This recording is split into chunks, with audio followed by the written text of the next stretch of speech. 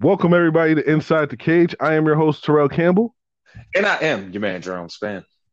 and this is your home for a little bit of that MMA, a lot of that pro wrestling, and just for the next week or so, a little bit of that. Jerome, what's that other sport we're talking about right now? About now? Football! That's right. And of course, you can't miss the fan favorite section of Span Shenanigans.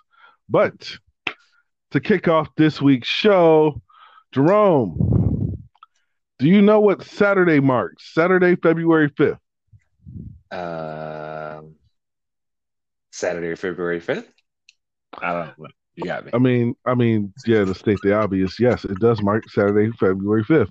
But it also marks the Bare Knuckle Fighting Championship debut of one 12 gauge Paige Van Zant.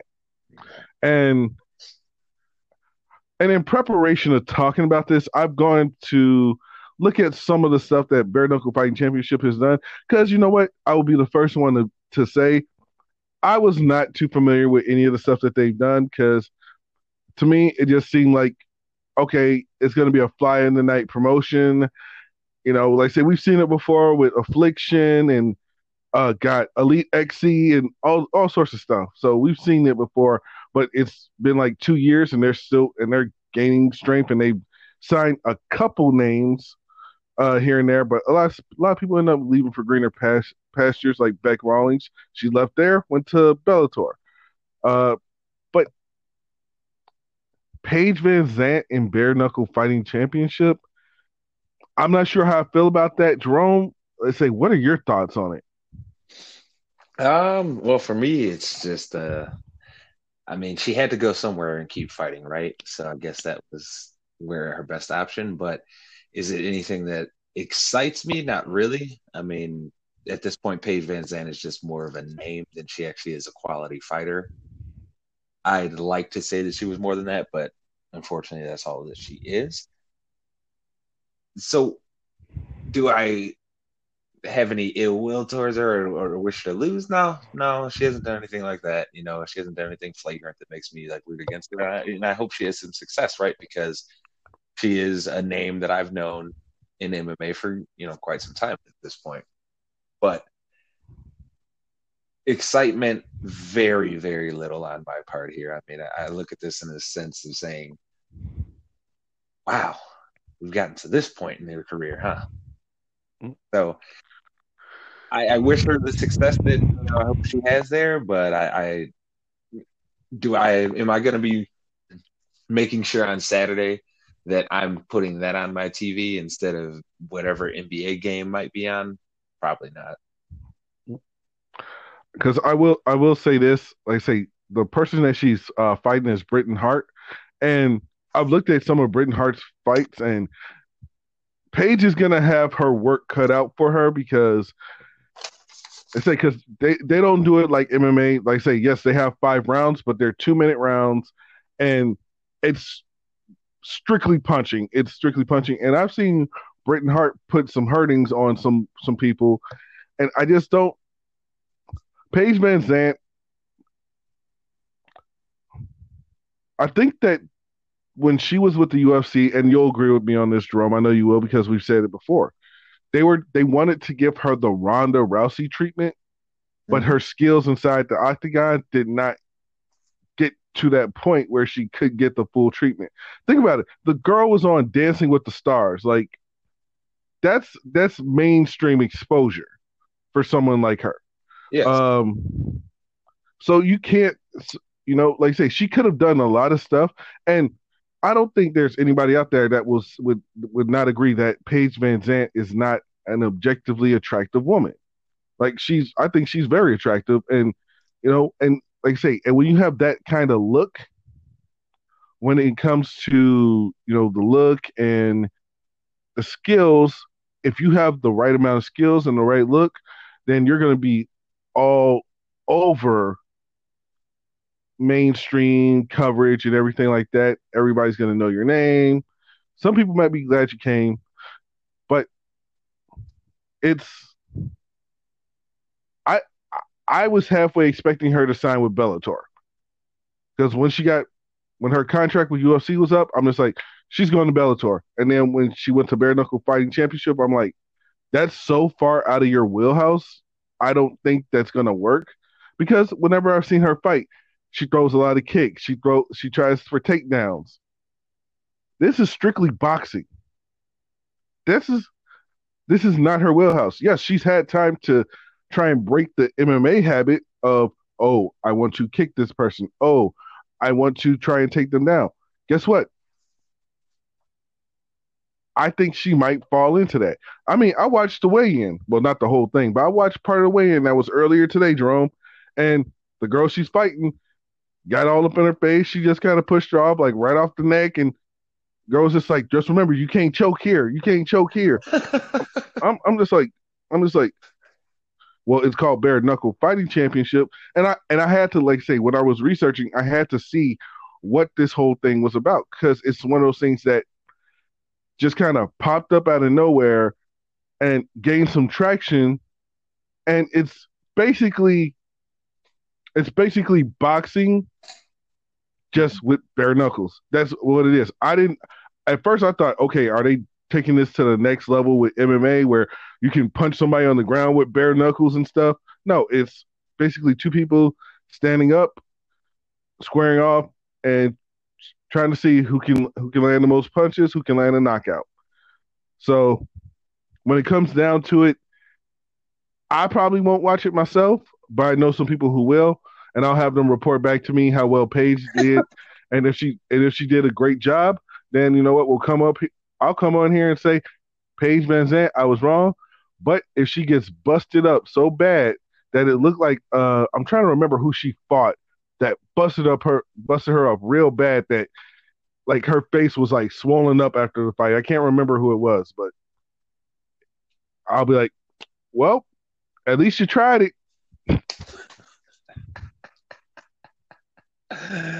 Oh goodness. Oh goodness.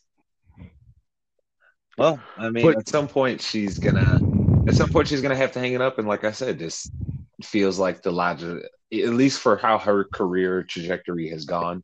This feels like the logical next step. and you're talking about someone who's made more money as an influencer on social media than she did in the UFC. Yep. By like tenfold, probably more than likely. Like, because I know Yeah. she made pennies in the UFC basically, and what she's made being an influencer. To be honest with you, Terrell, it shocked me that she even decided to keep fighting once her UFC days were done, just because it's like you're already making all this money as an influencer. Why are you still trying to fight? And she's also, like I say, she's also not a bad dancer. I never watched Dancing with the Stars, but I've seen her stuff on Instagram, and like I say, she has rhythm, she has some dancing skill. You know, hey, maybe they might do another Step Up movie. Get Paige Van Zant to pop in there for a Stop it! split Just second. stop it! You and the step up. Stop it! Step up, step up. Anyways, but speaking of things that also could be ridiculous, Jerome, Diaz versus Poirier. It's a likely possibility that that's the fight we're going to happen. That's right, Nate Diaz versus Dustin Poirier. Jerome, who is booking crap over in the UFC now? I miss Joe Silva. Um, I don't know because you're talking to somebody, but you got to remember, Troy, you're talking to somebody who consistently has been saying that I'm tired of seeing guys that are past their prime fighting. I'm tired of seeing the hype machine fights. I'm sick of all that. I just want to see the best fighters fight all the time. And this goes back to the point of what I was talking about with Conor McGregor. The UFC is more concerned with cash cow fights than they are with what is potentially the best fights that they can present to you. But Poirier versus Diaz, I don't see that as a cash cow fight. Well, do you know why it is though? Think about it. Who was Poirier's What, last two fight? guys? Hold on. Who was Poirier's last fight? Connor. Okay, he won that. Who was the last guy to beat Conor before that? Khabib. Oh yeah, well, we ain't even gonna talk about that dust off. We ain't gonna talk about that. You know, we try and leave that alone. You know what I'm saying? That was a whole ass whooping. But there's three men to beat Connor since he's been hot, right? Poirier, Khabib, and Diaz. Diaz had the first one to knock him off, right? So you know you're not getting another Khabib fight. Khabib was probably laughing at Dana White every damn day as this man tries to say, "Well, I'll pay you this much," and he's just like, "Nope, nope, nope." But they need another. Really, all this is, Terrell, is a build up to them trying to say this person is probably going to end up fighting Connor again.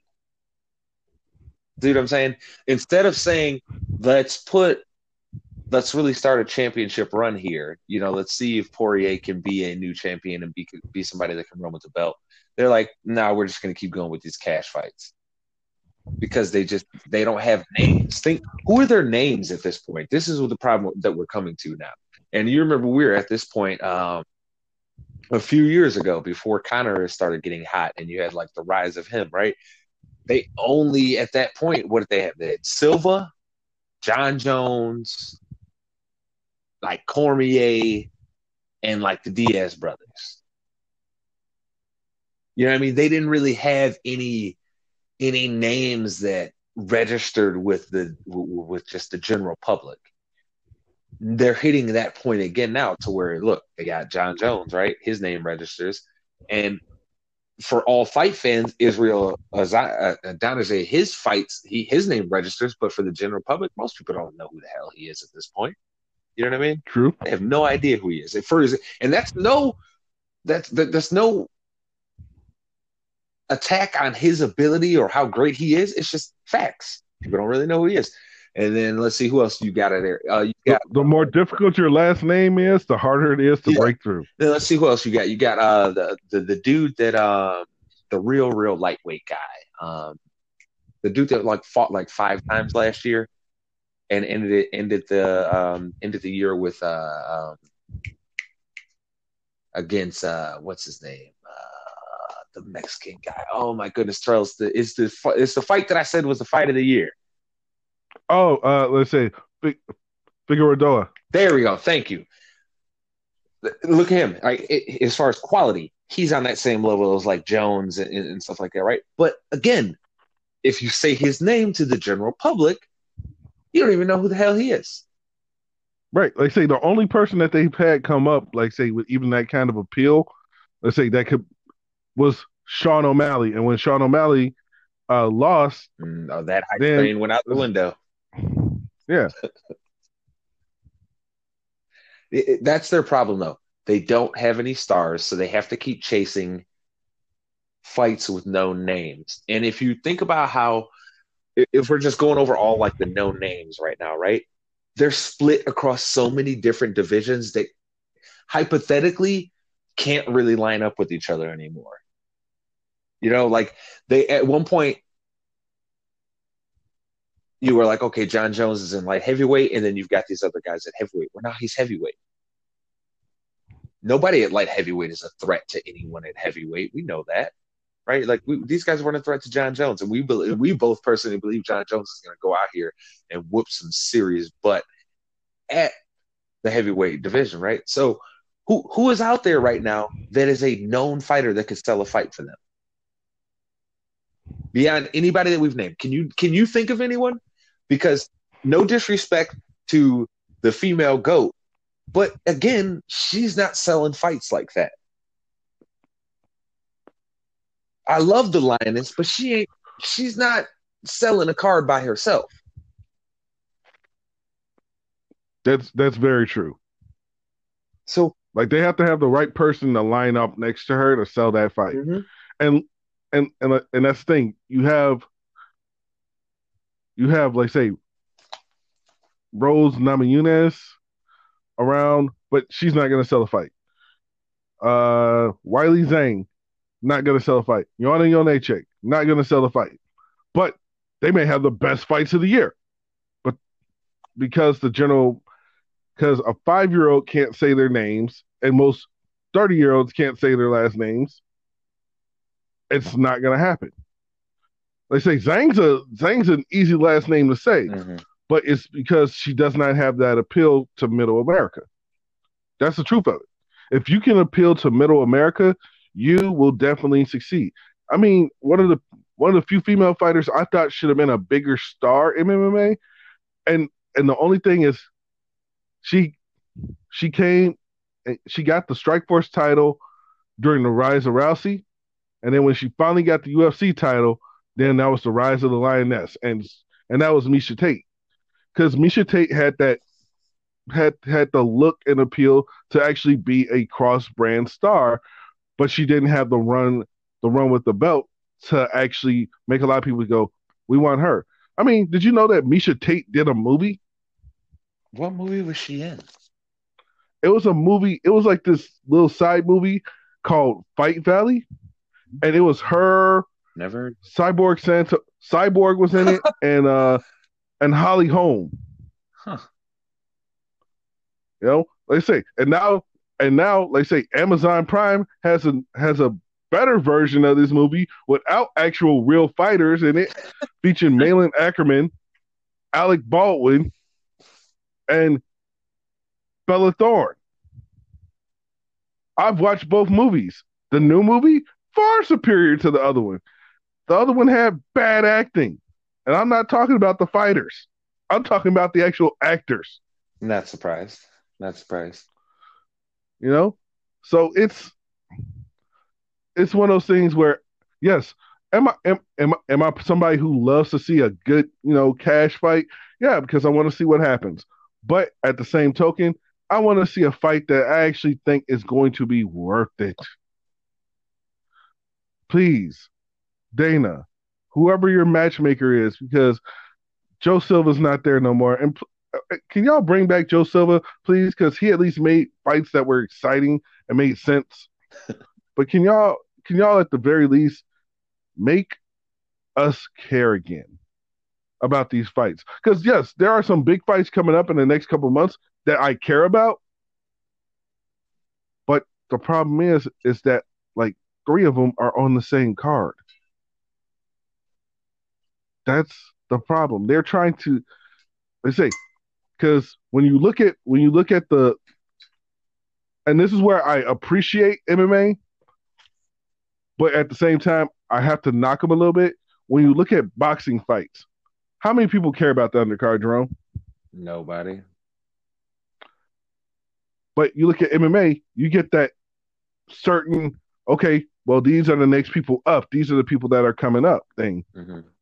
But then they try and book too many fights that are going to, you know, appeal. Like I say, you could have any of these people, like say, any of those fights headline a main, headline a card on ESPN or now ABC. Apparently, it's it's a rough thing when you think about it because you stack your cards up with multiple championship matches. And yes, you may not, and yes, you will definitely know that someone as talented as Valentina Shevchenko should be a draw, but she's not.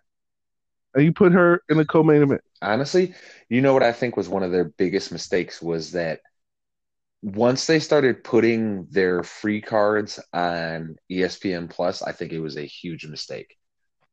One of the biggest appeals for UFC in its time when it was on its rise, right? Because we kind of say it's really hit kind of an apex, right? It's kind of just topped out.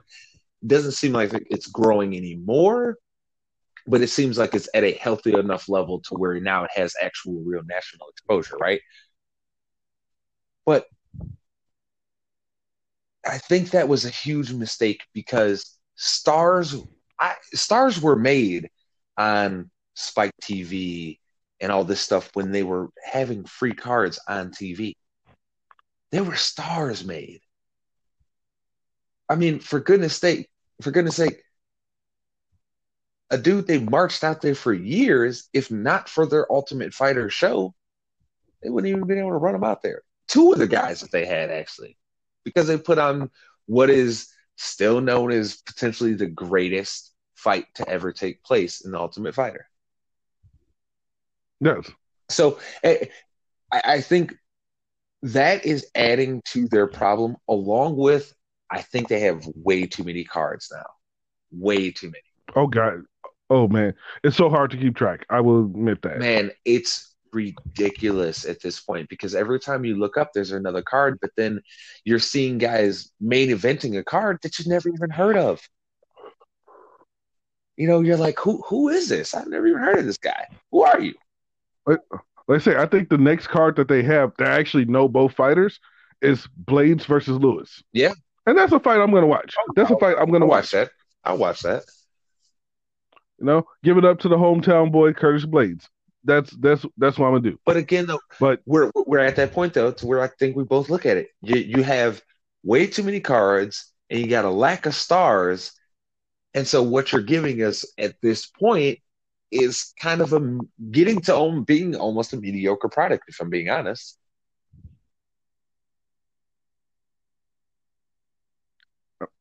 I mean, I can't disagree with you at all because a friend of mine said he likes to play like DraftKings and stuff like that, and he would randomly come up to me when I would see him, when the world was still not burning, and he'd ask me like say to make picks, and I'd be like, dude, I don't even recognize half the names on this sheet. I recognize like four names. Yep.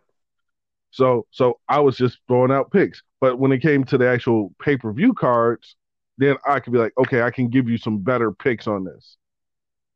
But it's just, I don't know. UFC needs to dwindle down the number of cash fights that they do, and they also need to dwindle down the number of cards they do. Because guess what? When they were doing 24 cards a year, that was enough because you had your main pay-per-view card and you had the fight night card. That's all you really needed. Because the fight night is for people on the rise. You saw the guys main event the fight night. That meant they were going up to the next level. And then you had the pay-per-views. Yeah, I think So they're just now, doing themselves a serious disservice, though. If they want to have this many amount of cards, you have to stop putting it behind a paywall. You know what I mean? If you want people to be exposed to it, it can't be behind a paywall. It has to be, I've got my cable subscription. I can just turn it on and watch this.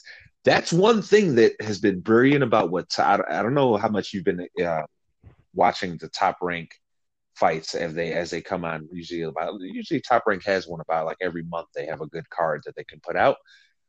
But that's where they have been brilliant. Top Rank has had some of their bigger fighters fighting on ESPN. You don't have to go to ESPN Plus and sign up for some other stuff. No, you literally just go to ESPN, and this big name championship fight is on there.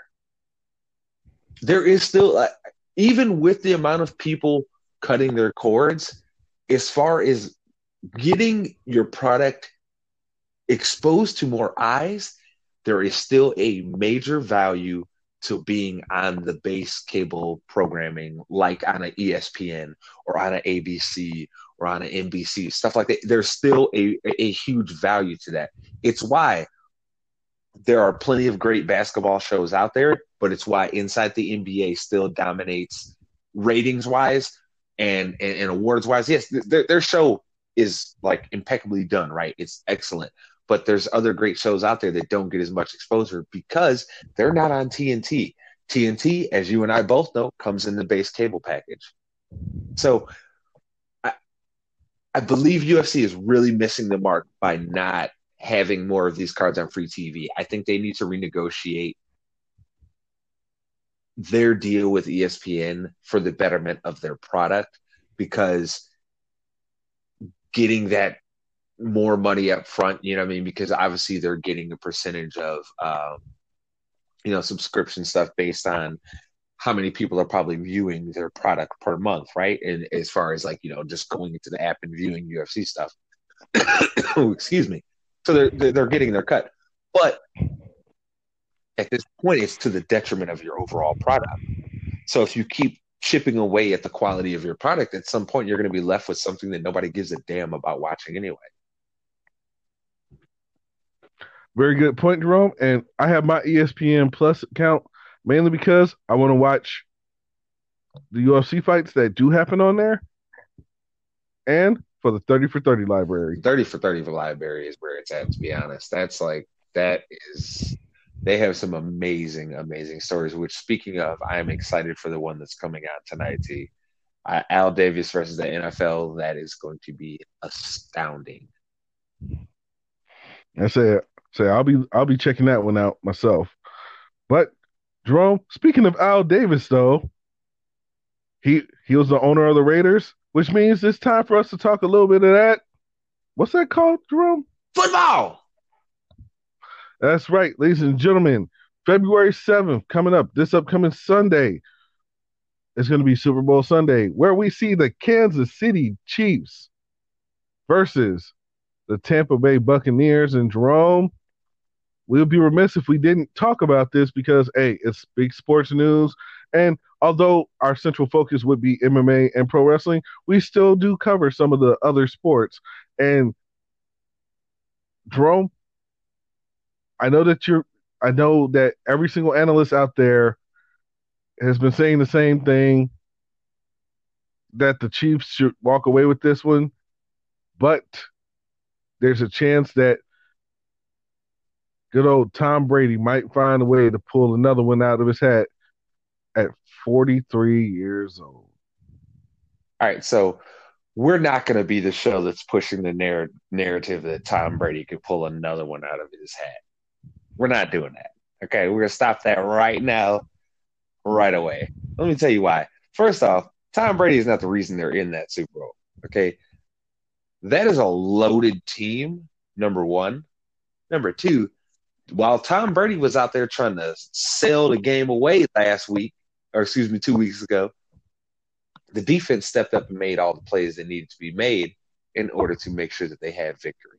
Okay, so if the Bucs are able to pull off a upset here in the Super Bowl, it would strictly be because of their defense and have little to nothing to do with their offense. Their offense is talented, but I'm going to be the one to say it, Terrell. This is the hill I'm going to die on. I think the Bucs would have been better this year with Jameis Winston. And I know a lot of people are going to look at me sideways and be like, well, how the hell can you say that? Because what people are discounting here is that the Bucs had to change the entire way that they actually want to play football because Tom Brady was limited in what he could actually do for the team, right? So they had to change it up. They had to change the whole offense. If you notice, the first seven, or like, if you get, for me, you Terrell, okay, right? Go back and look at the Bears game. The offense that they were running against the Bears is not the offense that they were running for like the last 5 or 6 weeks of the year and the playoffs. Not the same offense.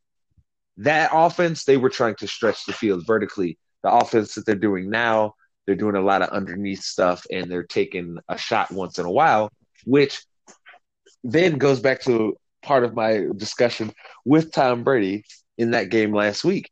He had multiple throws to Mike Evans that he underthrew him. And if Tom Brady had the arm talent, would have thrown this man into the end zone. This goes to my point of why I believe Jameis Winston would have been better for this team. They have had to adjust for the limitations of their quarterback. That's not good. Yes, it's worked out for him, but it's worked out for him more so because their defense is way better than it was last year. Their defense is supremely more talented than it was the year before. And so that is why they're in the Super Bowl. So we're not gonna be the show that sits here and passes off the bull crap narrative that it's all about Tom Brady. It's not. That team got into the Super Bowl with a lot of quarterbacks out there. Okay. I'm actually you've heard how I felt about Drew Brees all season long, Terrell. I'm inclined to say if Drew Brees had that team, he would have got to the Super Bowl too. Aaron Rodgers is on the Bucs, he gets to the Super Bowl too. What about Trubisky? Hell no. Mr. Trubisky would have thrown them right out of a playoff game. He'd have been out there looking, oh, what do I do, George? What do I do? What about Foles? I mean, Foles is probably someone who, well, see, here's where the issue comes in with Foles.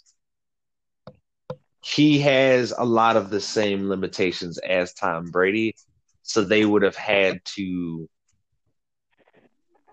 limit their offense in some of the same ways. You know what I mean? So I mean, potentially, yeah, he could have, but it's hard for me to say that because I've never been somebody that believes that much in Nick Foles that I believe that he's like some supremely talented guy. Even after the Super Bowl, I had to tell people to calm the hell down because Joe Flacco had a hot 4 game stretch too. And what does that mean for Joe Flacco? He still stunk. Well, I will say this: when it comes to the Super Bowl, this is what I would love to see. I would love to see the score go up to 21-14 in the first quarter and just stay that way the entire game. Don't care who wins, just Somebody stay has that way the players. entire game. Way to give yourself away, Terrell. Way to give yourself away. What? What? What? I can't win a beginning offensive game and the rest of it just be purely defense? Oh, so you want us to be bored for 3 quarters. Got it. That's what I just heard. Terrell said, I don't care about the entertainment value of this game. I just want my money. Yes. Sounds about right. But if we're getting to the brass tacks of it, I think the Chiefs win the Super Bowl. I think it ends up being a close game. And as far as the score goes, I think it's going to be very similar to last year's game. I think the Chiefs end up winning by probably no more than 10 points. I don't think the Chiefs win by. I think the Bucks defense is good enough to apply pressure with 4, and that's going to cause Kansas City some issues, especially with Eric Fisher being out. I know a lot of people probably like, who the hell is Eric Fisher? He's one of their more valuable players. He's their left tackle. And when you and I both know, Terrell, when your tackle goes out in football, that's a big freaking problem. Nobody has a Yep. backup tackle that's anywhere as good as they need him to be, because if he was that good, he wouldn't be a backup for their team. So that's going to be the matchup to watch on Sunday, is to watch what happens with the replacement for Eric Fisher, because if that guy can hold up and have the game of his life for 1 game, right, the Chiefs are walking away as Super Bowl champions without any question. Now, if that guy struggles consistently throughout the night, to whether it is picking up blitzes that they're going to bring, right, or just dealing with the individual man that he has across from him rushing, if he struggles with either of those throughout the night, it could be a long night for the Chiefs. That's the one thing that can cost them the game. Everything else, in my And opinion, you they know have what? the advantage. You know what, Jerome? I take back what I said earlier. Let's say I would love for it to be like 21-14 for about 3 quarters, and then all of a sudden, just an offensive explosion for like a touchdown and a field goal in favor of the team that's at You're 14. disgusting. Am I discussing enough that we need to go to our next segment where you call shenanigans on me? Well, I think I am. Ladies and gentlemen, this is Spans Shenanigans. Oh man! All right, ladies and gentlemen, welcome back to the Mind of Madman. I'd like to welcome you here every week. We're here with some stories this week. We've got some, I don't know, some pretty much everything on here is kind of good. It's not necessarily anything sad this week. You know, we've actually got some good stories, some funny ones, and some very important stories out there. So let's get this train rolling with story number 1 here. We've got the Republicans again out here pulling crap, and I got to call shenanigans on them simply because of this. And I'll make it quick, and I'll let you speak your piece on this in a second here, Terrell. But obviously, the Democrats are now in control of the House, the Senate, and the presidency. So what they are planning on doing is passing a $1.9 trillion relief package. I believe that's the total number. I believe it's 1.9. Well, in the vein of Joe Biden trying to stick to his word, he said they would try and be bipartisan and try and work with the Republicans, and they presented to the Republicans the option to say, well, present to us what you think your plan would be. Well, a group of 10 Republicans led by Senator Susan Collins, presented a plan, Terrell, that was, wait for it, 1/3 the size of the Democrats' bill. So again, Republicans out here pulling bull crap because they weren't saying any of this, were they, Terrell, when they were talking about all those tax cuts the rich needed because they needed to give that trickle down economics again. So again, Terrell, once again, we see the Republicans don't give a damn about the everyday people, and they are not really trying to fix things. So if the Democrats are going to reign true to what they have been saying, they will just pass the bill in spite of them and keep things moving, which is what I hope they do, because Republican Party, I call shenanigans on you again for not giving a damn about the American Oh, Republicans. I just I shake my know, head. I know. That's why I'm laughing, because like I know you. When you say something like that, that's a head shake right there. That's a, oh my goodness, what is wrong with these people? But again, But I do commend President Biden for actually trying to keep his that's word. He stated before he wanted to be a president for everybody. Well, he's trying to do that. And you know what? Here's the thing. I have friends who are Republicans. You know what my friends who are Republicans are saying? Can we just pass this bill and give me my hey, money? hey, if they want that, pilot their own party, because they're the ones holding it up. And if you want historical context, people, and how you know the Republican Party is full of it on this. This is the exact same game that they played with Obama when Obama was trying to get, and the Democratic Party at that time was trying to get a package to get the economy going again after the Great Recession there. So this is the exact same game they played with that, and the exact same game that they played with our healthcare bill, which, as you all know, the healthcare system is better than it was, but it's not the healthcare system that we should have got, right? So this is the same game. Don't fall for the trick. Hopefully, the Democrats stick to their words, though, because they can literally pass these things without any Republican voting yes for it. So just do what's best for the country and keep things moving forward. Republican shenanigans on you once again, though, for proving, again, you don't really give a crap about the average American person. But moving forward here, Jeff Bezos actually stepped down as CEO of Amazon, and I know a lot of people are kind of wondering what this may mean. I don't think anyone really knows at this point, but David Sampson, who is the former president of the Florida Marlins, he does a great podcast, and he was on with the Lebertard Show podcast, and they were actually, he brought up a great point that I really didn't consider, that when you're somebody like that and you're building your business up and you built it up from your garage and into this multi-million-dollar company, that's fun. And when you're taking your company from being a multi-million-dollar company to a billion-dollar company, that's fun. And then when you're watching your company continue to grow to where you're making millions and millions of dollars a day, that's fun. But then at some point, if you have any altruistic bone in your body, you look in the mirror and you say, well, what the hell am I really doing?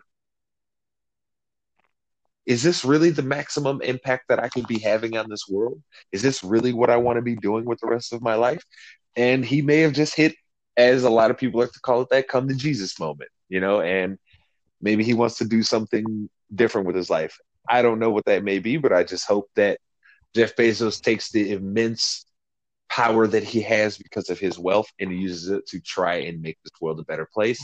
And I hope he starts it with Jeff Bezos, pay your damn employees right. Stop cheating your employees, Jeff Bezos. You $1 billion company, dog. Troy, you've heard the stories about what some of the stuff they did, right? You remember Yeah, I used no, to no, work for but that yeah, company. like you've heard, like even to the point to where they were during the pandemic, they were taking the tips that their drivers were getting. No, Yeah, I didn't hear so about that. yeah, extra grimy, bro, super grime, like out of control. But again, Bezos, I hope that you do a lot of great things with your wealth and power that you have, but start with your own employees. Get them right first. Because there's no reason that anybody that works for your company should be struggling. Plain out and simple. Period. Moving forward here, though, this one was kind of crazy, and it almost could have ruined what we were dealing with in the our game that we're having on Sunday. Um, the Chiefs barber tested positive for COVID. Luckily, they got him out mid haircut with someone, and those two players have also that were in close exposure to him have also been quarantined. So it doesn't seem as if there is a greater risk for more exposure on the team and more spreading. Hopefully, neither of those guys come up positive. I haven't seen necessarily they've came up positive before we started the show. I had wrote out some of this list early in the day today, so I don't know for sure if the guys that were in close exposure have came out positive now. But I just hope everybody has a quick recovery there, because man, that could have blown the big game for sure on Sunday. Because if Patrick Mahomes would have been out because of COVID, boy, I promise you, I wouldn't have watched the Super Bowl. And you know I love football, T. I would not have watched that. I wouldn't have. It would have just been 3 hours of me watching them stroke Tom Brady's ego, and I'm cool on that. Moving forward here, I'm gonna and I'm prefacing this very specifically, and I hope people know this. And if this person ever feels some type of way, I'm willing to, say it to them and willing to defend my statement in a court of law. But a judge has allowed a terrorist to go on a vacation. Who am I referring to? It's one of the people that was at the terrorist activity that took place at the Capitol. And apparently this person had put in a request with the judge overseeing their case to be able to take a trip to Mexico while they were waiting to stand trial for this, and the judge agreed to that. And I find that to be absolutely 100% the most ludicrous stuff I have ever heard in my life. Let me get this straight. This man was a part of a group of people that sieged. Yes. Oh, this woman was a part of a group of people that sieged the Capitol and is now allowed to leave the country. Yep. Just let that marinate for you for a second. Yep. I just want to say again, people, if you don't see that there's a different America for everybody, you might want to go take a look at this, because there is I'm trying not to draw it along lines of race so clearly, but it's hard for me not to do it when you see something like this. There was I believe he's a 20-year-old black man that was there taking place in all that terrorist activity. He can't even get bail at this point. But this lady who's out on bail gets to go on vacation, and she actually went inside. She actually went inside of the Capitol building. He never actually made it inside the Capitol building. Ain't that crazy? Call shenanigans on the judge for sure on that, though. Judge, you're lucky that I just couldn't pull your name up, because I'd be blasting your damn name right now. Well, maybe we can find it for next week. Oh, yeah. Oh, please leave. I'll have it. Oh, I will. You know me. You know how petty I am. I got to put him on blast. But moving forward here, and a kind of a lighter story, Golden State Warriors. I don't know if you saw this, Terrell, over the last week. There was a player named Rodney McGruder where apparently he was kind of getting into it with some of the guys on the Warriors, and Draymond Green and Klay Thompson took the time. Well, Draymond in the post-game press conference took the time to clown him, and Klay Thompson was clowning him during the game. Klay, I'm kind of paraphrasing it here, but he basically said, I don't know why this guy's talking all tough. He ain't going to be in the league after this year anyway. Draymond was basically saying, dude, how you going to try and talk tough to anybody when your name is Rodney?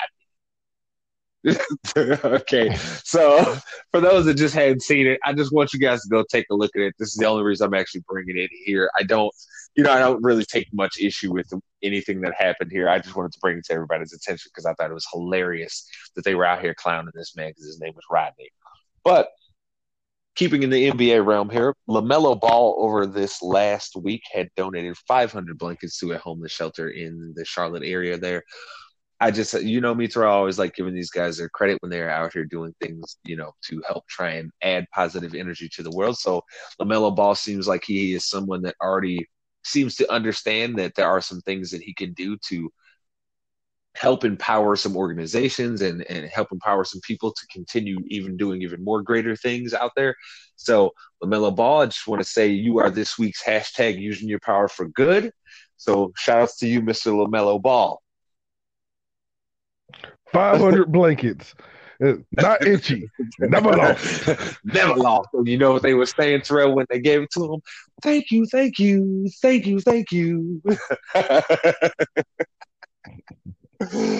But moving forward here, with everything going on with Deshaun Watson, there has been plenty of people, current athletes, former athletes, all voicing their opinion on what is going on with Deshaun Watson and him, requesting his trade from Houston.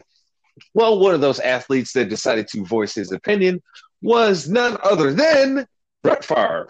Now, I'm only bringing this up simply just because of the nonsensical statement that Brett Favre made. Now, honestly, I don't really give it too much of a care what anybody really thinks about the whole Deshaun Watson situation, like what any other athlete is, right? Because all I know is that, hey, Deshaun Watson has been betrayed by his organization. And me as a guy who has always viewed when players are betrayed by their organization, that they should be making the moves to get out to get to an organization that won't betray them, right? I don't really care too much what other people's opinions are on that matter. But I'm bringing Brett Favre up because he is a perfect example of the exact opinion that is bull crap at its finest. So Brett Favre, over this last week, he decided to basically say, and I'm paraphrasing, that Deshaun Watson needs to shut up and throw the ball. That he makes way too much money to be complaining about anything going on, and he basically just needs to shut up and throw the ball. I'm sorry, Brett Favre, but you, of all people, have no legs to stand upon trying to tell anybody to shut up and do anything. Okay? For those that don't know, Brett Favre was a huge diva. He was how they always talk about all the diva wide receivers and the behavior that you think you're going to get from these diva wide receivers and all this? Brett Favre was that, but a quarterback. He was literally doing like all that stuff that they used to try and say about Terrell Owens, right? How, oh, he's a bad teammate, he's this and that, da da da. That was really Brett Favre, but they just didn't hold him accountable because he was a quarterback. Well, Brett Favre, all I got to say to you is shut the hell up. For a guy who was always crying and whining and held a franchise hostage for an entire year, and held your franchise hostage year after year, talking about I don't know if I'm going to retire this year. I might not. Maybe I will. Maybe I won't. Maybe I will. Maybe I won't. Then all of a sudden, when training camp's getting ready to round up, you're like, okay, I'm coming back. You did that like 3 or 4 years, Brett Favre. So you have no grounds to be saying a damn thing about any other athlete. So Brett Favre, you are the clown of the week. Moving on, though. This is another football connected story here. So, Terrell, did you hear about Jared Wheeler, the backup offensive lineman that was formerly of the Seahawks, that was arrested over this last week because of his domestic violence incident? Did you hear about him? Okay, no. So for as appalling as Ray Rice's actions were, and any of these other guys that we may have named over time, I have to only compare this incident to the Greg Hardy incident, Terrell. And I think you remember how serious that one was. We spent a lot of time talking about Greg Hardy and his disgusting behavior, right? Well, this man, essentially, Terrell, he beat his woman for not bowing to him, beat her very horribly to a point to where he had even thought he killed her, because in his comment to her when she came out of the room after being in there for quite a while after the incident occurred was, "Oh, you're still alive?" So he had clearly thought he had murdered this woman and really had no remorse about it. The reason I'm bringing this up to you is, yes, he's been arrested. Seahawks have cut all ties with him. They are not planning on bringing him back. The reason I'm bringing this up though is just because, Terrell, you know how a lot of times with these police killings, right, of civilians, they always are talking about how the police feel feared for their lives, right? You know that line? Have you heard that one? Yeah. So Terrell, let me ask you something. What do you think? Do you think a man that is 6'7", 300 something pounds, and going through a manic what him and his lawyer are trying to describe as a manic episode, do you think that might be viewed as something scary? Of Cops course. sure as hell didn't think so. Because guess what, Terrell? Even after they tased him and they felt that it was having no effect, guess what they still managed to do, Terrell? Take him in alive. So I'm bringing this point up to address two things. Number one, just another example for you people, show you again how these cops can have plenty of restraint when they want to. They just choose not to a lot of times. Plain out and simple. But the more important part why I'm bringing this up is, again, we have someone committing a horrible act of domestic violence. I just want to stand out here and say to anyone out there again going through some domestic violence of their own, you do not have to stay around for that. You do not deserve to be treated like that. You can be treated like that. You deserve better.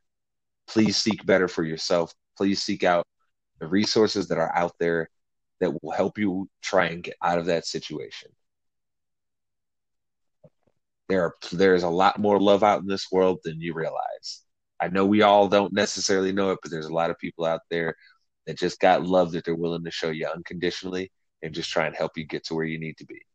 So please, people, if you know anyone going through it, try and help them out in their situation. Try and be an asset and not a liability for them.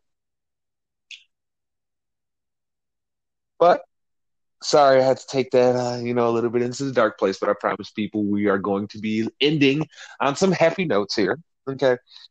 But the next story in line we've got here is Courtside Karen. Terrell, did you hear about Courtside Karen? I heard about Courtside Karen. All right. So for those who don't know, Courtside Karen is a person that was apparently she's a social media influencer, but she was thrown out of a Hawks game because she was using some very profane language when speaking to LeBron James because apparently LeBron had said some things to her husband. But to tell the whole story here, this couple is not innocent. This couple went to several LeBron games sitting front row, and they are always consistently especially the husband, consistently tries to post about LeBron. Essentially, LeBron's been living rent free in this guy's head for years. So this couple, they're just another, couple out here seeking their 15 minutes of fame. I just want to say to everybody else, don't give these people any fame. Let her be gone after this incident, please. Please, can we just do that? Can we just do that? But I did find it hilarious, though, how the entire internet was clowning her because, my God, Terrell, when I found out she was 25, I was like, yo, you look like you 40. How she 25 and look like 40, Terrell? How does that work? I'm asking you seriously. How the hell does that work? How you 25 and look 40?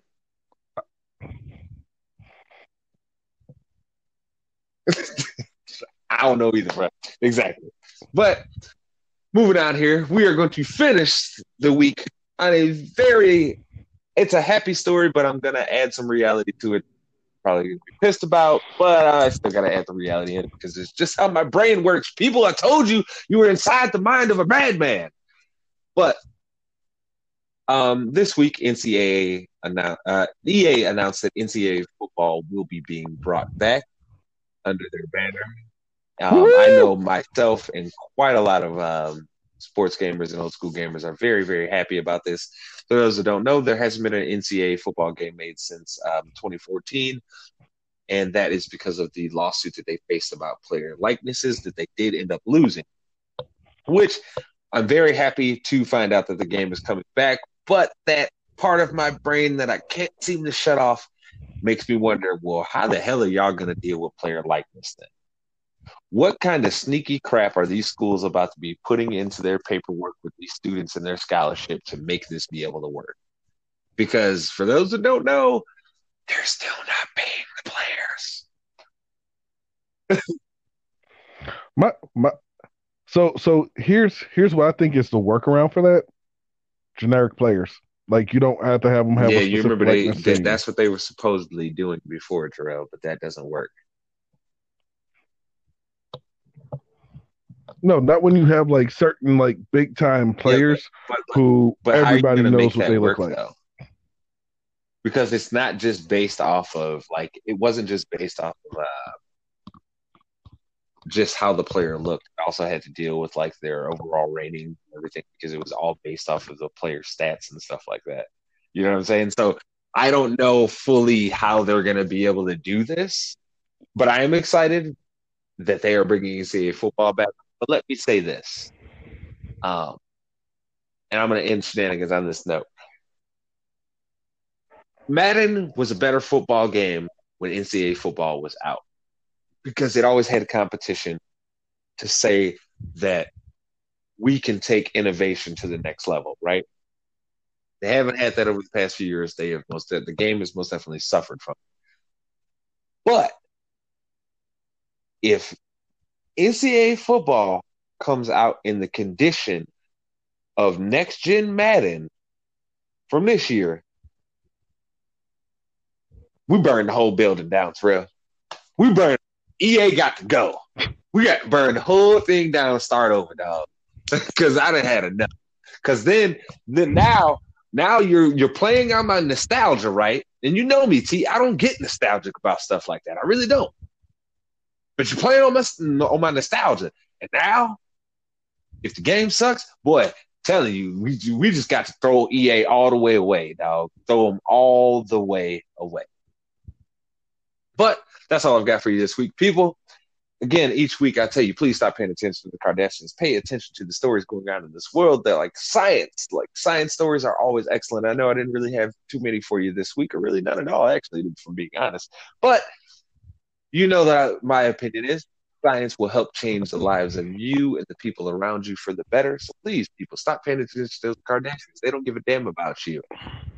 But you know what does? Science. Science will always be your friend, and science will always help you out and put you and your family in a position of power. Oh, wait, one last story. I forgot about this one. I forgot to write it down, but it was in my head. General Motors in the next 15 years has already made the adjustments needed that their entire fleet of vehicles that they will be releasing within the next 15 years, all of them are going to be only electric. They are going to stop production of the internal combustion engine. But that's my science story for you this week, people. That's awesome. That's for all those assholes that always try and tell you that we can't switch over to these technologies quick enough, because you see what happens when a company is willing to actually start making the changes, how quickly they can actually phase out what is the most important thing about their entire product. See how quickly that works? Yeah, it's amazing. But as I say, people, please pay attention to science. Stop paying attention to those Kardashians. They don't give a damn about you. That's all I got for you this week. Ladies and gentlemen, that was Span Shenanigans. All right. So now it's time for us to turn it over into the world of pro wrestling. And just this past week, we had the Royal Rumble happen. And it's time for me and Jerome to have a little bit of a Royal Rumble recap. So, Jerome, what were your biggest takeaways from the Well, Royal Rumble? first, let me start by announcing thy winner last week. Myself, Destiny, and Lauren all had a Royal Rumble competition to see who could pick the most winners. Okay, and our winner on the night, Okay. ladies and gentlemen, we had a tie.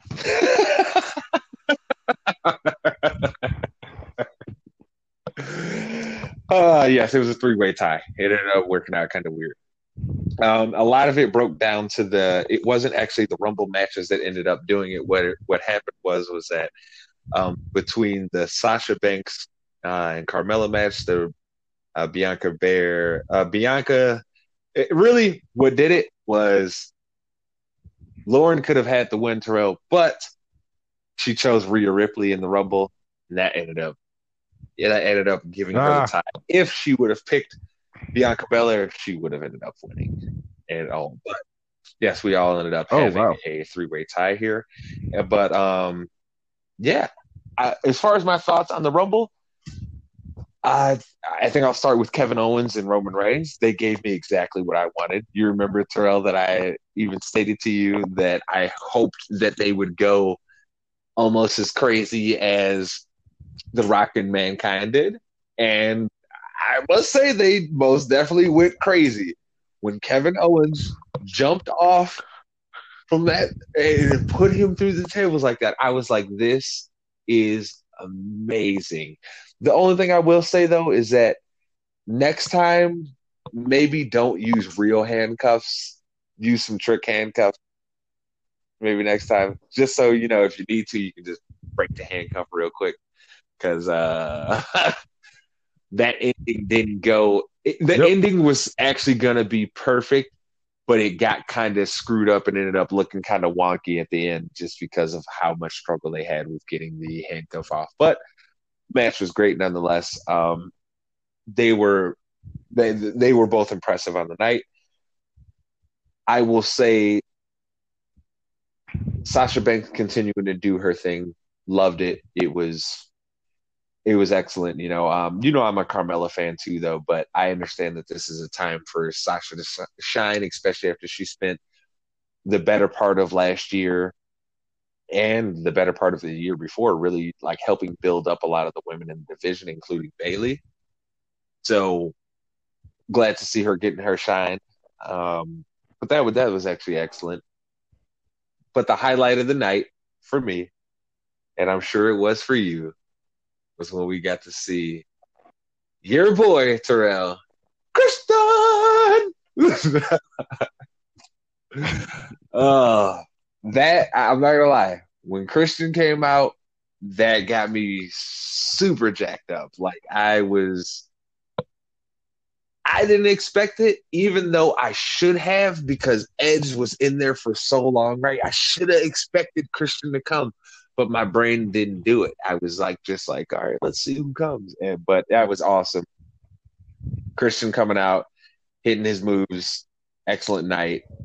I will say the ending of the men's rumble most definitely surprised me.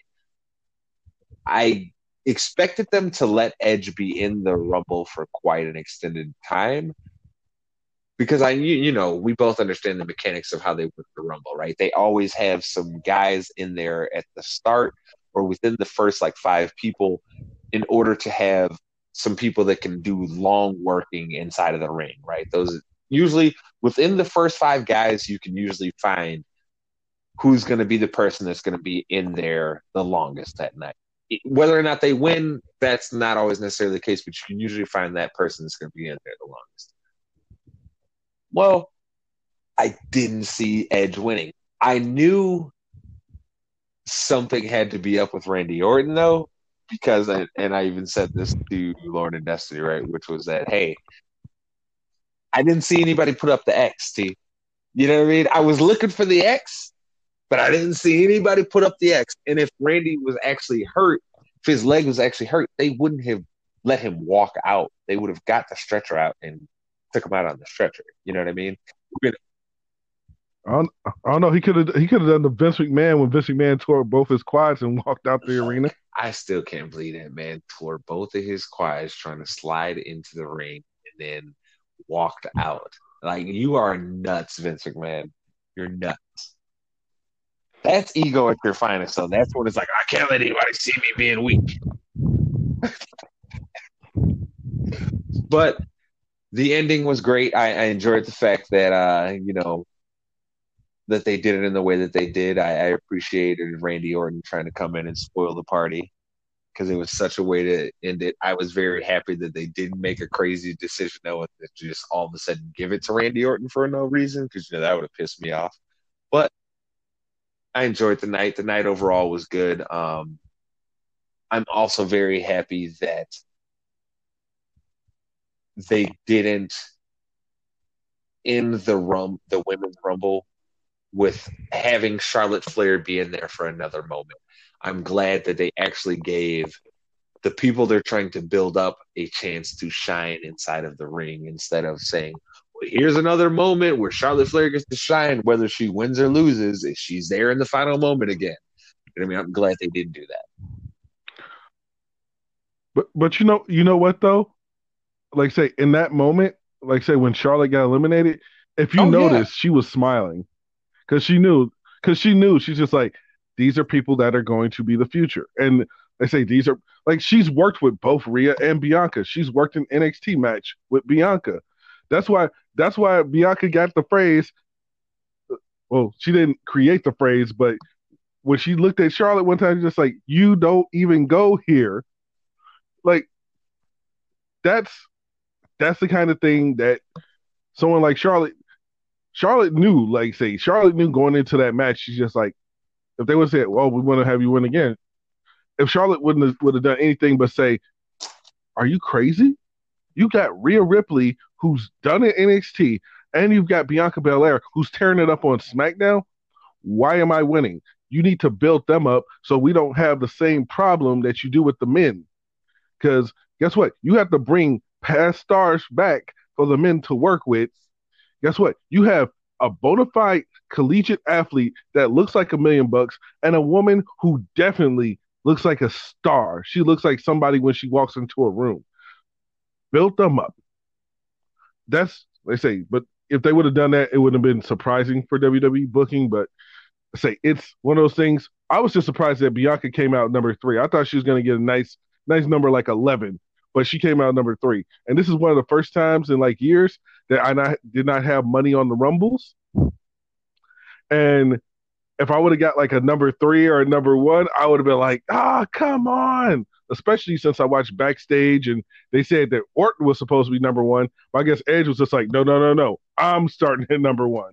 So, so yeah, it's just one of those things. Like my opinions of the Rumble. Yeah, Kevin Owens. Like literally, when the forklift thing happened, I was thinking one of two things: is he about to pull a Mick Foley and just put Reigns that underneath was the my crate, first thought. underneath the thing of the forklift? That was my legit first thought. The second thought is, oh, I Oh bet God, Jerome's loving this right now. I loved every moment of that match. I loved it. This, you know, you know, they did the right thing by McIntyre. Um, putting the belts, putting the women's tag belts back on Shayna and Nia was a good step. Hopefully, they don't have them for too long because I want to see Shayna Baszler as a singles. I don't want to Why? see her If in the you want me to tag be team honest, I anymore. think that they're building that up so those two have a match where Shayna beats her at WrestleMania. That's what it feels like at this point, especially after Nia threw her out. It's like, oh, I see where you guys are going. Yep. You're going for the split and then hopefully a WrestleMania match, or at least at worst, it'd be a SummerSlam match. Just because I'm not sure if they want to have them drop the titles before then. Just just in viewing it, because I don't know who they would actually have take their place in the main event. You know what I mean? Like I don't know what tag team in the women's division right now stands out enough to say, okay, we can take the titles off of them and these two will still be able to carry it and make the titles mean something. And that's the problem. There are no tag teams on the main roster that are really teams Mm-hmm. aside from the Riot Squad. Next, let's say if you look at NXT, you've got three teams down there that you can actually buy. One being Candice LeRae and Indy Hartwell.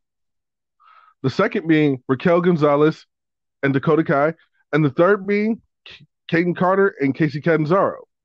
Outside of those three teams, let's say NXT has a lot of talent, But those are the only three teams that I actually see being real teams because they're actually together. Like Catanzaro and Carter are an actual have like say been calling themselves Team Ninja, but they're not called that on TV probably because everybody's just like, oh well, we don't want to confuse people because Akira Tozawa.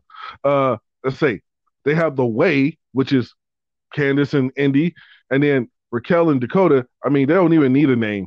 And you know how big I am on tag team names. Raquel and Dakota, hey, because Raquel Gonzalez is going to be a star one day, and Dakota Kai, they need to eventually just let her shine on her own. But eh, you never know what's going to happen there. But let's say because right now the number one contenders for the women's tag titles are Lana and Naomi, which I'm always happy for Naomi to get any kind of shine. That woman is too And hey, talented not to. could you tell that Lana If had I actually learned how to start taking bumps and stuff better? yeah, after getting put through after Yeah, getting put through a table for I could 9 weeks, see it I to hope so. where she had used those weeks off of TV to for sure work on her craft a little bit there because she looked much more comfortable than I think I've ever seen her actually look in the ring.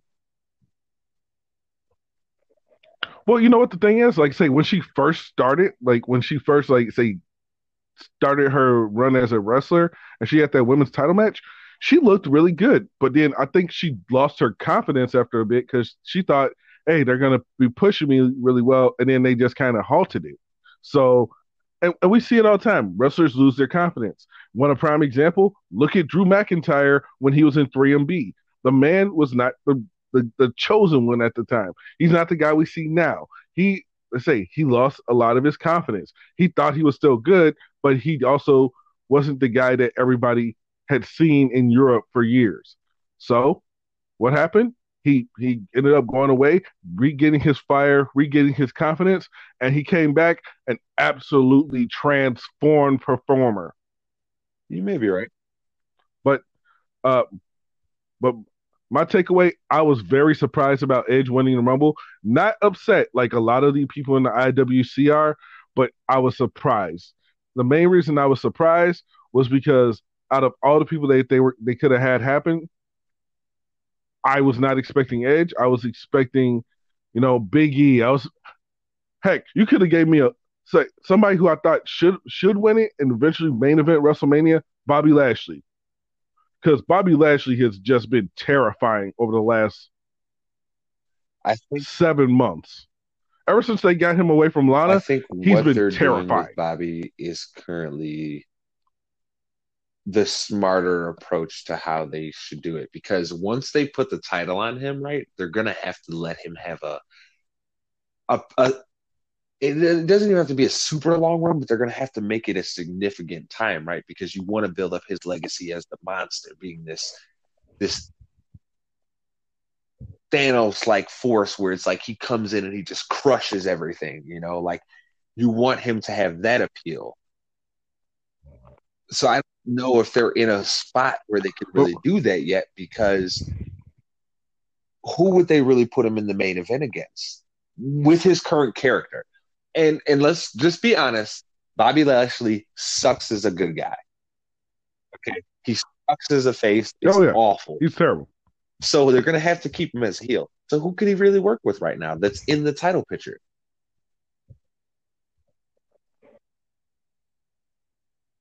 I mean, outside of But McIntyre, against McIntyre, what um, you're running up against is two guys that you're trying to build up the same way.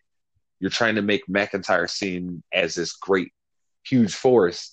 How are you then going to throw Bobby Lashley in there and keep his rep at the same level while not diminishing Drew McIntyre? You know what I'm saying? Somebody's got to lose. in, in all honesty, the only way I see this really playing out would be is the Money in the Bank briefcase. Have Miz cash in on McIntyre, win it, say write McIntyre off TV for a little bit, and then Bobby Lashley goes on a But tear. wait, how does He that gets make the belt sense to off of write Miz. McIntyre off TV right now when he's like hotter than he's ever been? but I mean, still, after the cash in, he's I mean, we still still like have he's until still like hotter May. than he's ever been. Why would you take him off of TV now? That doesn't make any sense for them.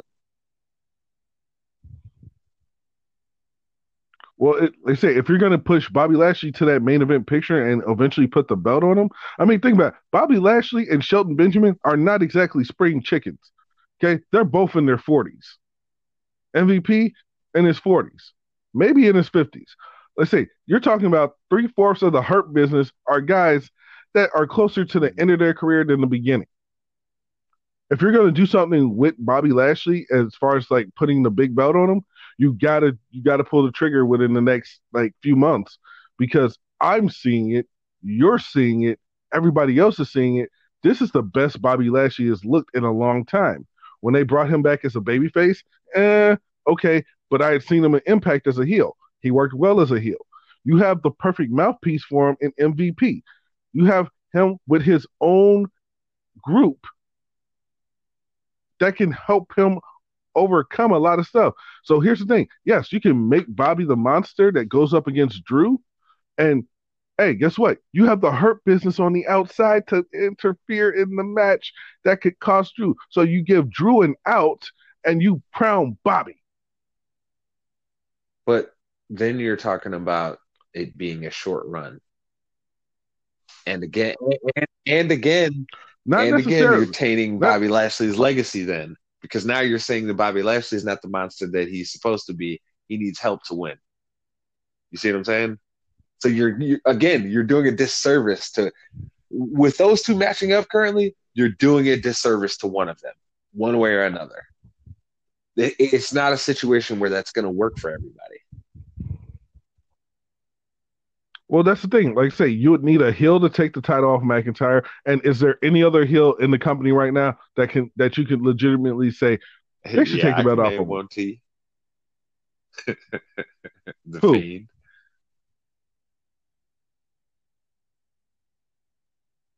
Who Hey, hasn't been on bruh, TV since you TLC? didn't say there was a requirement that he had to be on TV since TLC. You said, is there a heel? And I gave you one right away. The Fiend. But the question is the Fiend really Yes. a heel? Really think about it ever since he dropped the title to Roman Reigns. The Fiend hasn't That's necessarily been a because they've heel. been He's putting him actually out been there more with Randy more of a Orton. tweener. And it's hard for anybody to seem like a heel when you're going up against that douche. We will not speak ill on Randy Orton on this podcast. You know, I just hate his character, I, dude. His in ring execution is so crispy, but I hate his character so much because it is so dry.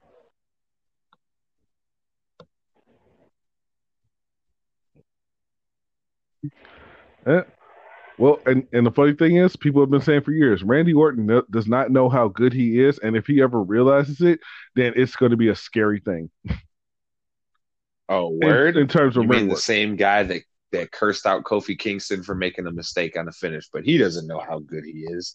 People better stop blowing that smoke up people's ass.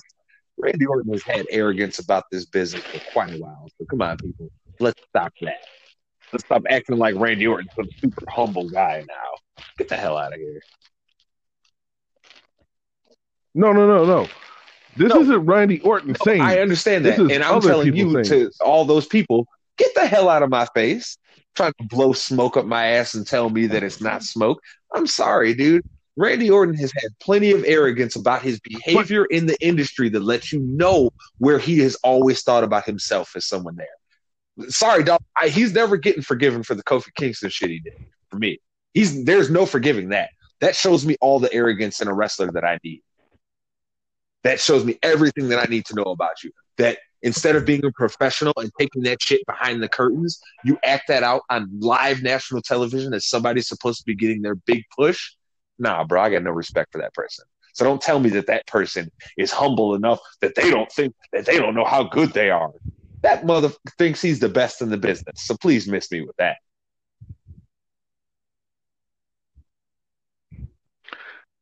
well, speaking of the best in the business, Jerome, AEW Dynamite. had a surprise. They had the man formerly known as Hideo Itami, but if you actually, respect the man and his work, you would call him by the name he chooses to use, the inventor of the go to sleep, Kenta, show up on AEW Dynamite last night, which marks the second time a New Japan contracted pro wrestler has shown up on the show, but the first time they've shown up there actually in the arena because with Jericho's package they had Hiroshi Tanahashi show up, like say do a little nice thing for Jericho. So Jerome, are we looking at a partnership between New Japan and AEW? Because that's actually the one thing that we would love. Me myself, I would love to see because now you get a partnership between Impact and New Japan and AEW all rolled into one. Because now you can have Gallows and Anderson do their thing where amongst the three. Now you can have the Bucks do their thing amongst the three. Now you can have Cody do his thing amongst the three. Kenny Omega amongst the three, and I'm hoping that this does happen. I'm hoping that there's a legit partnership because now we get the one thing I've been dying to see since the New Japan days, but we never got, and that is the Bullet Club versus the Elite. Because when Kenny Omega was the IWGP US champion and him and Cody Rhodes had a great match for that belt. And after the match, Kenny was celebrating at the top with Tama Tonga and Tongaloa and Haku. All of a sudden, we just saw the attack come, and then we just saw the rift in the Bullet Club. And then pretty much shortly after, all the guys that were on the elite side of the Bullet Club were all gone. All their contracts had expired. Only person that was still really there was Kenny. And I'm sorry, I think it was the IWGP heavyweight belt that Kenny was actually holding at the time. But it's one of those. I want to see that because they never did anything with it, and it was right at the time that all those guys were leaving. Because with I say you're talking not just you're talking like say the Bucks were leaving, Cody was leaving, Marty was leaving, Hangman was leaving, and the only one who was really going to still be around for a while was Kenny. Well, we didn't know what was going to happen there because you have the Gorillas of Destiny, Tama Tonga and Tongaloa, one of the best tag teams in wrestling. I would love to see them get more exposure in America because New Japan, which I just found out, New Japan is actually going to have like a 1 hour thing on like Wednesdays at like 4 p.m. on the Roku channel. So if you have a Roku, you can watch New Japan, which is awesome. It's just, I'm hoping this is the beginning because, hey, Jon Moxley, aka Dean Ambrose, for some of you who may not watch AEW, is the IWGP US champion. Kenta won a match and holds the briefcase for a title shot against Jon Moxley. Well, guess what? We are in a pandemic, people. So Moxley hasn't really been going to Japan. And also, he has a pregnant wife at home. So I don't think he wants to be traveling too much. Well, now Kenta showed up in AEW. So now, do we see Moxley all of a sudden start showing up with his IWGP US title on AEW?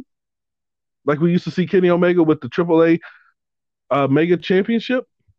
Or do we see this have to play out in some kind of fashion with New Japan in another way? It's something that we have to really look at because I want this to be the mark of a relationship between the two companies because I know New Japan would love to have Kenny back for 1 or 2 matches. I know they would like to have Jericho back for 1 or 2 matches, which I think Jericho's contract with AEW means he can go to Japan anytime he wants.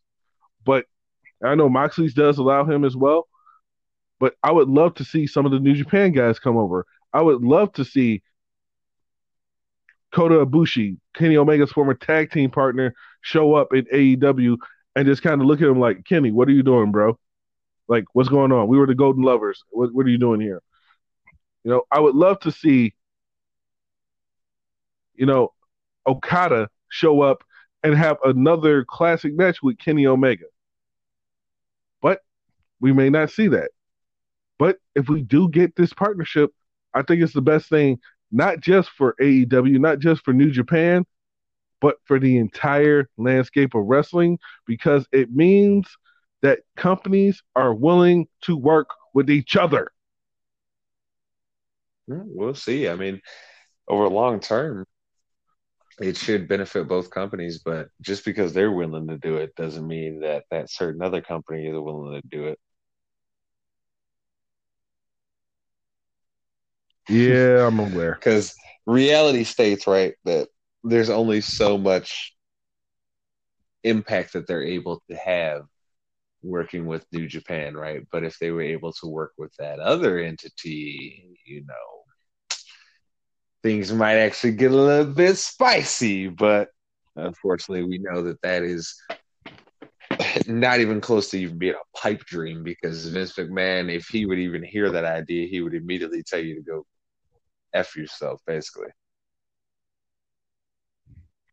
Right. And the thing is too is like now, I don't know. Like I say, there were certain guys in AEW I would have loved to have seen matched up with a lot of guys in WWE. You know what the funny thing is? A lot of guys that I would have loved to have seen them match up with in WWE aren't there anymore. They're in Japan. They're in Ring of Honor. They're in Impact. They're in AEW. The only person that the only match that would even have any meat on the bones for me would be Kenny versus AJ. That's it. I call BS, because I bet you I could name another match for you right now that I bet you would jump on if they announced that match today.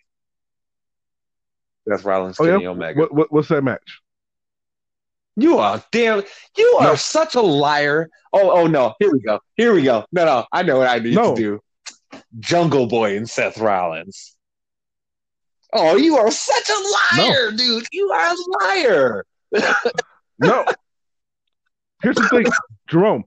Here's the thing that why I say Kenny and AJ, because at points in times they have both been leaders of the Bullet Club. Kenny took over the Bullet Club when AJ was leaving with the whole little turn, and AJ got sent off. So those two have never touched. So I want to, regardless. So if they presented to you Seth Rollins and Jungle Boy, you ain't going. Oh, see? I'll watch it, but I'm not going to be like overly hyped for it. Watch it. And so full of it, bro. Because here's the thing, Jungle Boy needs to get to that level. You're the one that's been trying to tell us for the past 2 months on the show that, Jungle Boy's at that level. They need to give him more shine. So is he at the level or is he not? He's getting there. He's not there yet, man. I don't know. I just find it very funny how you've been trying to push Jungle Boy down my throat, talking about how he needs to get more shine. And now I present a scenario where it will be one of the bigger wrestlers that I know you like, Seth Rollins, facing Jungle Boy in a potentially blockbuster match, and you're like, nah, I wouldn't really be excited for that. You full of it. Okay, let me ask you this: which one has more marquee value, AJ Styles and Kenny Omega, or Seth Rollins and Jungle Boy? Probably AJ Styles and Kenny Omega. That's just because they're more known. And that's what I'm talking about. And that's what I'm talking about. Which one you gonna be more excited for, Terrell? You a lie. AJ and Kenny. AJ and Kenny. That is the match I want to see, because that is the match I think has the most meat on it. Because guess what? You have a story already built in there. Jungle Boy and Seth, you got to build that one up, and you have to do it wonderfully. Because if you mess it up, even in the slightest, then it's going to lose luster. Kenny and AJ, you can just be like, you messed me over in Japan on my last night. I'm coming for your ass. Boom. Simple, easy. But regardless, ladies and gentlemen, that is our show for this week. Thank you for tuning in. Make sure you let your friends know that they can listen to us on Google Podcasts, Apple Podcasts, Radio Public, and Spotify. Every Friday, And we of drop course, the you can podcast find at us on noon. the But people that before we hold go, us down here with this app. You can always find us on Anchor too if you do happen to have it. but also make sure that you follow us on social media. Jerome, Everybody knows socials. the prettiest man of this show. It's at J Span the Man. You know, they already know. Just look for this handsome face. Yeah, the prettiest man on the show in Narnia. Excuse me. And you can find me. You can find me at tcampbell_ITC on Instagram. And then make sure that you also follow the Inside the Cage Instagram page. That's Inside with 2 eyes. And follow us on Facebook too, because we do post some things here and there that you may want to listen to, may want to hear. So, with that being said, I am your host, Captain Charisma, the instant classic. And I am Terrell Campbell. The best there ever is, the best there ever was, and the best there ever will be. Your man, Jerome Span. That's